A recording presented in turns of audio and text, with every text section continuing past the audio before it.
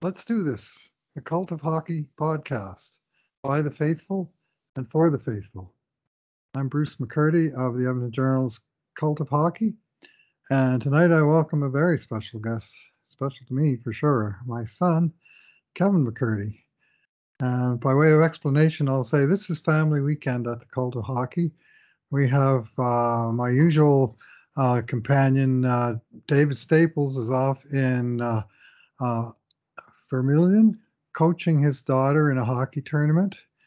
Our backup podcaster, Kurt Levins, and his son are in Saskatchewan visiting his dad. So you got three generations of Levins there. And our emergency backup guest podcaster, Ira Cooper, who lives in Calgary, is up here in Edmonton visiting his dad. So I'm decided, given the options available and the fact that Kevin had a chance to actually attend tonight's game and sit in the Sportsnet club seats, which I'm going to ask him about momentarily, that he would have some insights of what things were like in the building tonight and things that he observed as well. So welcome, Kevin. Thank you. It's wonderful to be here. Hmm. So you were actually in with Sportsnet. What's the name of the section again? The I was in the club? Sportsnet Club actually Hmm. on behalf of my company, and it was Nice. a pretty fabulous experience all the way around. The seating's good, the visibility is excellent. Hmm. It's a very good spot to be in for observing the game. End zone seats, my favorite. And I was Absolutely. sitting behind the Oilers defensive end, so you got to see some of the excitement around Mikko Koskinen's net tonight. So before we get to the good things, I wanted to ask you about one specific thing that you would have experienced in the building, even as we watching on TV. We never get to see these things, which is the welcome back to former Oilers when they make a return to Edmonton that they always celebrate during the first TV timeout. So of course, watching on TV, we're seeing commercials, but you were in the building. How was Ethan received by the fans when that happened? I would say the standing ovation said everything that needs to be said about Great. Mr. Bear's return to the building. Hmm. Yeah, I kind of predicted that he would be very warmly received, and it was. They did show like a little tiny clip of it on TV a little bit later of just the fans' reaction and his acknowledgement, and kind of sad to see him go. I was at the time, but the least you can do is, and any of these players that spend an amount of time here is when they do come back to acknowledge their efforts on behalf of the home team and wish them the best going forward, as it seems we all do for Ethan Bear. He plays on a pretty good hockey team too, eh? Carolina Hurricanes. Yeah, they were definitely the better team tonight, I'd say. Hmm. There was some. It wasn't a very strong game for the Oilers, and the goaltending for Carolina was exceptional, and Aho was also exceptional. So it Hmm. the odds are stacked against the Oilers tonight for sure, I think. All right. Well, we're going to go with our usual format tonight of two good things, two bad things, and two numbers. And as almost always, we'll start off with the good thing. So, Kevin, what was the good thing in your eyes in this game? Uh, the good thing in my eyes this game was the play of 13. yes, Jesse Pugliarvi. Sorry, I had made about a dozen or more than a dozen notes over the course of the game, and most of them contained Jesse's name at some point or another. Um, he took a lot of abuse tonight. He made some really brilliant plays. Overall, he seemed to be there uh, to play to win, and it showed. He touched the puck in a lot of very useful and structural ways to the game this evening. Mhm. Yeah, he was all around it, not only touching the puck but winning physical battles. I was scoring grade A shots for the Cult tonight in David's absence. And I had, as a final count, 15-14, Carolina for Edmonton, with the Oilers getting a few late to close the gap. But I had Jesse Puljujarvi involved in 9 of Edmonton's chances. 4 of those were one battles where he just got involved. He was one of the Oilers who matched up physically. I thought Carolina played a heavy, mature game tonight, and they really defended their slot with heavy sticks and getting their bodies in the way. And Yes is a big boy, and he was taking it and giving it back in his own. And he had 4-1 battles, a goalie screen, a shot of his own. Best of all was the terrific headman pass he made to Ryan Nugent-Hopkins on the Oilers' goal, where the puck came to him just at the Oilers' blue line, and he looked up and bang, snapped off the pass and caught Nuge sneaking in behind the Carolina defense for a partial breakaway and a great shot. But Puljujarvi's he's effective in many different areas of the ice, and he seems to be gaining more and more confidence in his ability to be a difference maker and to do it on his own terms, which is not just. I mean, he's got skill, but he's got more than skill. He's got a physicality and a gamesmanship to him that's really enjoyable. The other thing too about Puljujarvi's play is he not only is he generating chances offensively, but he was also generating chances to draw penalties tonight. I counted no less than 3 opportunities that were absolutely should have been called as penalties. He got clobbered in the slot twice, and once more where I believe he got smashed in the back in the boards. Mm-hmm. And it was unfortunate that those didn't get converted into penalties, but there were real opportunities for those to turn into penalties and subsequently power plays for the Oilers. Yeah, I counted 4 actually, and but I saw the same thing as you did. I mean, hey, now listeners, this is my boy getting on the refs. But I mean, there was one play. It was, I thought, a good penalty by Carolina. And they would have been happy to take the penalty because it probably saved a goal where Evan Bouchard went in and jammed a shot on net. Looked like Puljujarvi had a clear shot at the rebound and a very good chance to cash, and the guy just chopped him down. Just slashed him in the skates and sent Jesse ass over tea kettle in the slot. And that was one of those ones. It's an automatic call and off to the box, and you're the Carolina coach and you say that's a penalty I don't mind taking. Well, if you're the Carolina coach, it's especially a penalty you don't mind not taking. Yeah, so absolutely. That one was pretty brutal. No, And, the reffing overall tonight was pretty one-sided. There was the calls against the Oilers. Cass's penalty was absolutely a penalty. This is the kind of thing when you're watching in person, like, yeah, he's going to the box for that before the arm even goes in the air.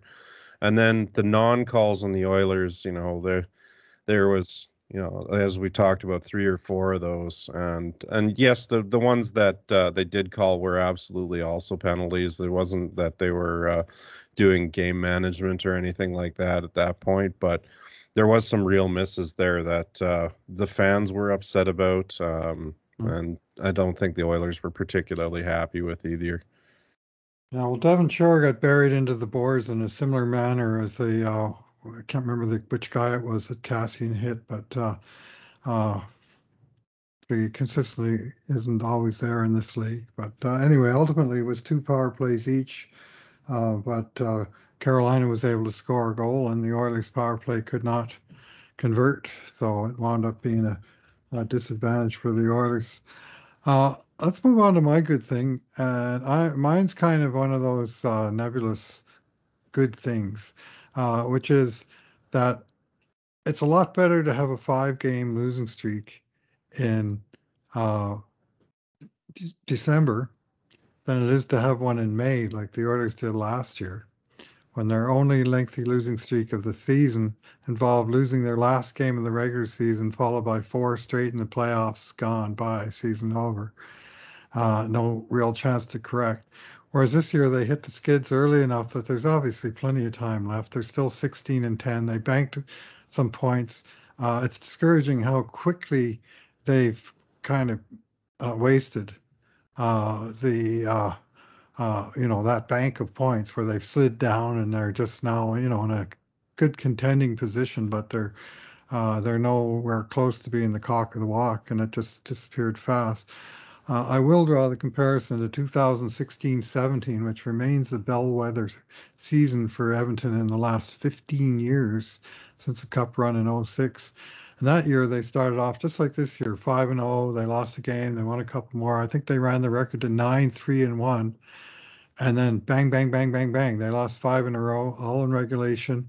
They dropped to 9-8-1, and you think, well, they wasted that early advantage, but they got the losing streak out of their system without falling out of the race. And that season, they were able to turn it around, and they got stronger and stronger as the year went on. So hopefully that is the template for what's going to happen in 21-22, as opposed to just ending the season on a horrible losing streak like we did last year. So it's not a very real good thing to be talking about the timing of a 5-game losing streak, but that's about all I got tonight. Jesse Puljujarvi for me was the standout for Edmonton, and we can't both name the same good thing now, can we? No, I guess not. The play tonight, I think, was relatively uninspired, just as a whole. So I can see why you're having difficulties finding much good to say. I think the boys are tired for sure. This is 4 games in a week, and that's not an excuse, but that's also a real tough schedule. And keep in mind, everybody, my background is purely a passive, casual watcher of hockey. I used to play minor hockey for as long as I was allowed to. Not one of the finer minds of the cult of hockey, more of the peanut gallery, but here to give my opinion, and if it's wrong, that's what it is. But the boys need to put in a little bit more effort, and I think there's some real obvious energy issues happening in general. Well, that sets us up nicely for your bad thing tonight. What did you pick from the smorgasbord of bad things to? I was woefully unimpressed with Evan Bouchard's play tonight. He was very uninspired as far as his play in general. Very lackadaisical. He got stripped of the puck on key moments. Cost the Oilers a goal. My opinion also was he was back checking with Nurse on the second goal, and this is the one that cost them. And there was I believe some confusion as to how that back check was going to occur, and they let Carolina in and just take a shot that honestly they probably should have had better positioning on in general. And then he took not a very good penalty later in the game as well. Yeah, on that goal, and the puck up by him at the offensive blue line, and it seemed like he was slow reacting to it. And that was not the only time I noticed that, puck kind of getting away from him and him just being slow to react a couple other times in defensive zone didn't cost him on those plays. He got stripped in the defensive zone too, really badly the one time where he had a clear advantage into the corner, and Carolina guy came up and just took it away from him. And delayed reaction, I think, is 100% accurate. Right. Yeah. Well, he doesn't play, and one of the things that has always been kind of a knock in the scouting reports, and you hear the coaches say, is that he needs to play with a little bit more urgency. And he does like to play the cool cucumber kind of game, and that on the good nights that works real well. But some nights it doesn't come across so well, and I would suggest tonight was one of those nights. He did have one very good chance at the offensive zone on his only shot of the night, but wasn't a strong showing overall by Bouchard. So yeah, it's It was definitely a tough night for Mhm. him. It Right. was he entered my radar of players having a tough time pretty early, and he did not depart from that list throughout the entire game. Hmm. Um, just a tough showing in general. Urgency is exactly the right word. He needs to step it up. The speed and the intensity needs to come up. He's getting burned on plays that he shouldn't be getting burned on, and then when he does get burned, the subsequent effort to work at doing whatever he can to get back into that commanding position is just not happening. Right on. Well, I'm going to pick for my bad thing tonight the play of Kyler Yamamoto, who remains in the Edmonton's top six, even as he's been struggling mightily. And tonight was another game of mighty struggles for Yamamoto. He played 13 minutes and 4 seconds. Uh, in fact, he played 14 minutes, just over 14 minutes in all, without so much as a shot attempt.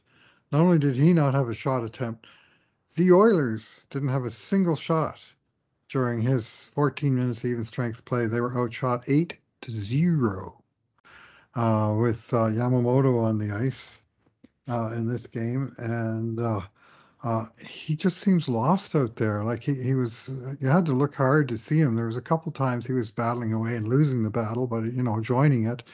And there was other times where uh, he just really didn't seem to have much of a presence going on out there. And of course, he is a little guy, but he can overcome that usually with his energy, with his intuition of the game, with his high battle level.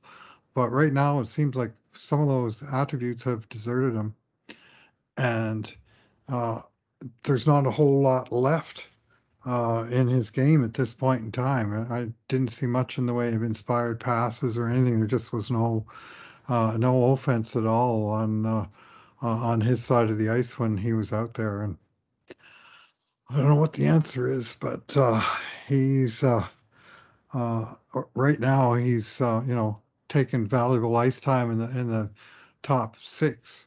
And when you look at the list of six, he's clearly the one that's having the most trouble carrying his weight in that role. So let's move on to numbers. Kevin, you've got a number for us that's kind of jumped off the event summary at us.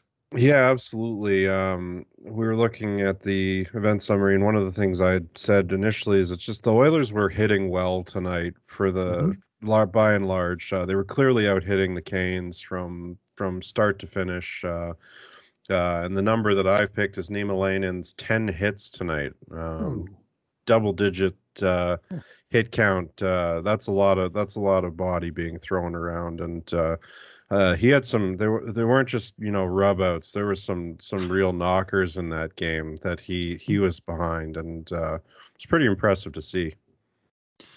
yeah, yeah, he brings that big body, and he's been bringing it every night that he's been in the lineup.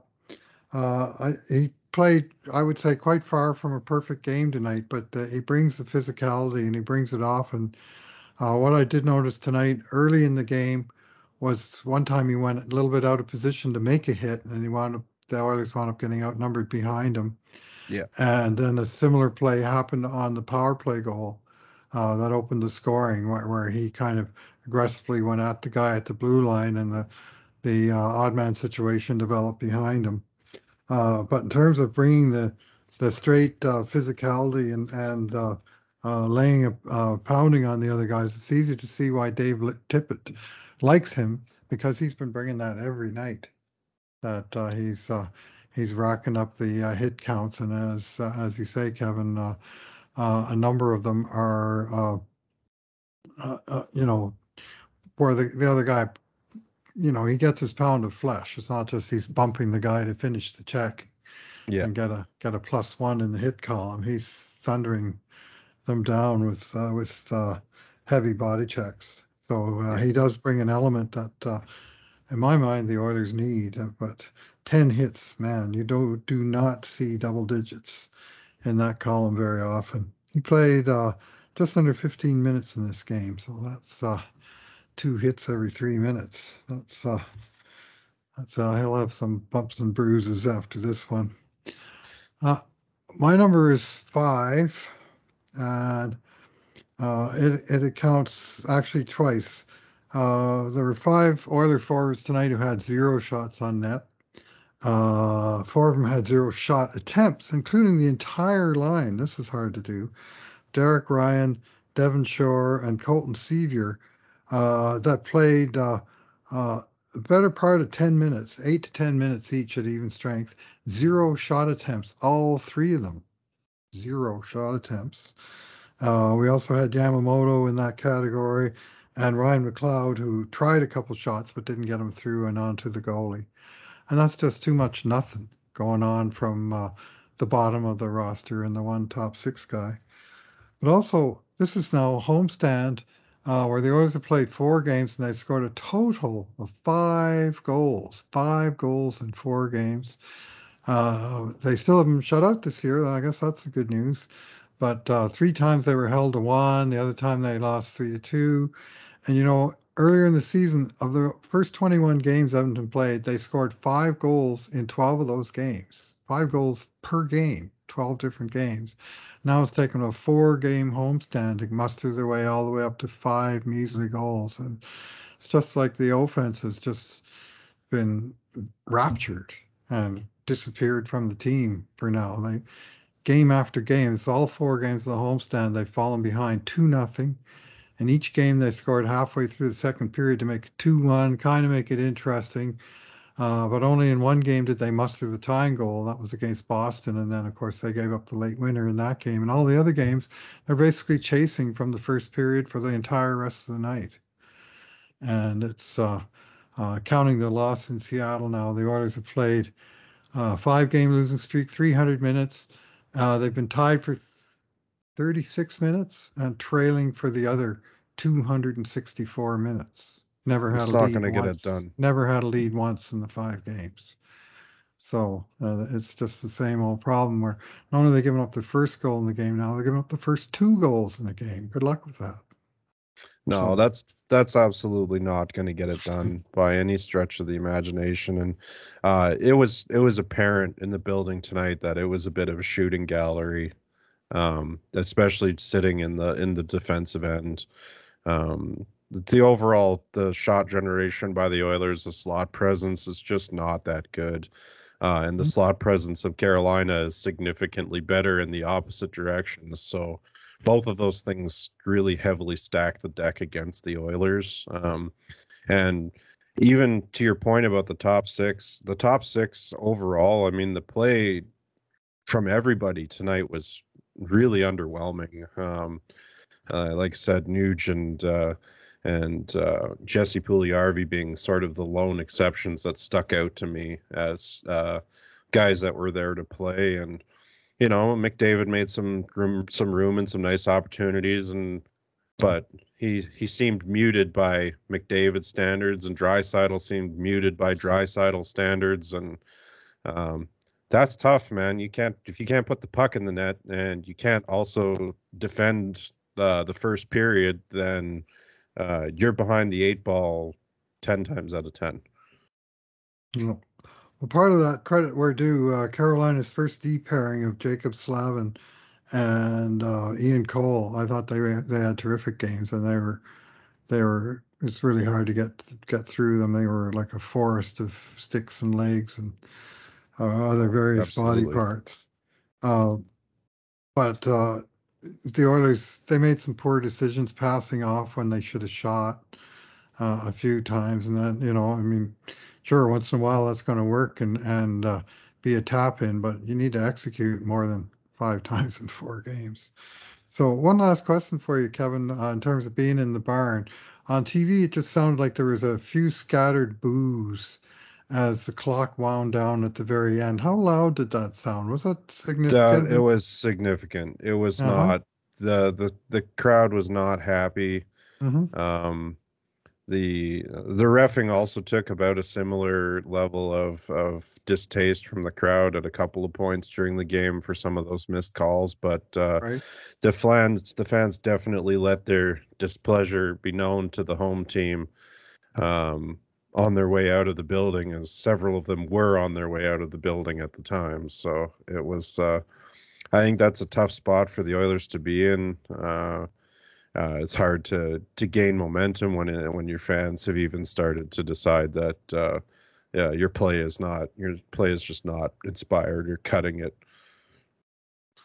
Well, it's kind of two sides to that coin. One part of me doesn't mind the fans delivering the message that this wasn't good enough, and at the same time, you want the fans to be fully behind the team. So it's kind of trying to find a balance. But I didn't totally hate the fact, like it didn't sound like there was 18,000 and 25 people raining booze down on the players, but it sounded like there was enough to be heard. Let's put it that way.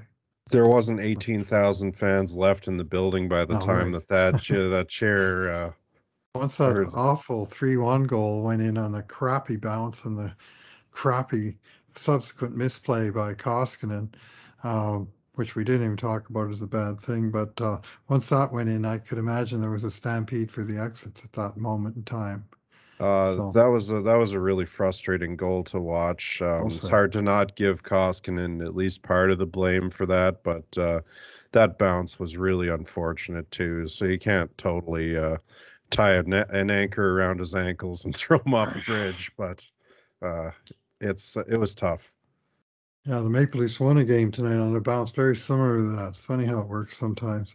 Anyways, I think we've gone over it front to back as much as we need to, and I do want to say thank you, Kevin, for pinch hitting for David, for Kurt, and for Ira, and at least giving an alternate perspective to my own, which the other alternative was fly solo and do a one voice podcast. And it's always more fun to have a conversation about a hockey game. And I hope that you and your wife were able to enjoy the evening out, even with the less than perfect outcome. Absolutely. No, it was a great evening, and thanks for having me. It's been a pleasure being here, and hopefully the fans have enjoyed the opinion of the peanut gallery a little bit.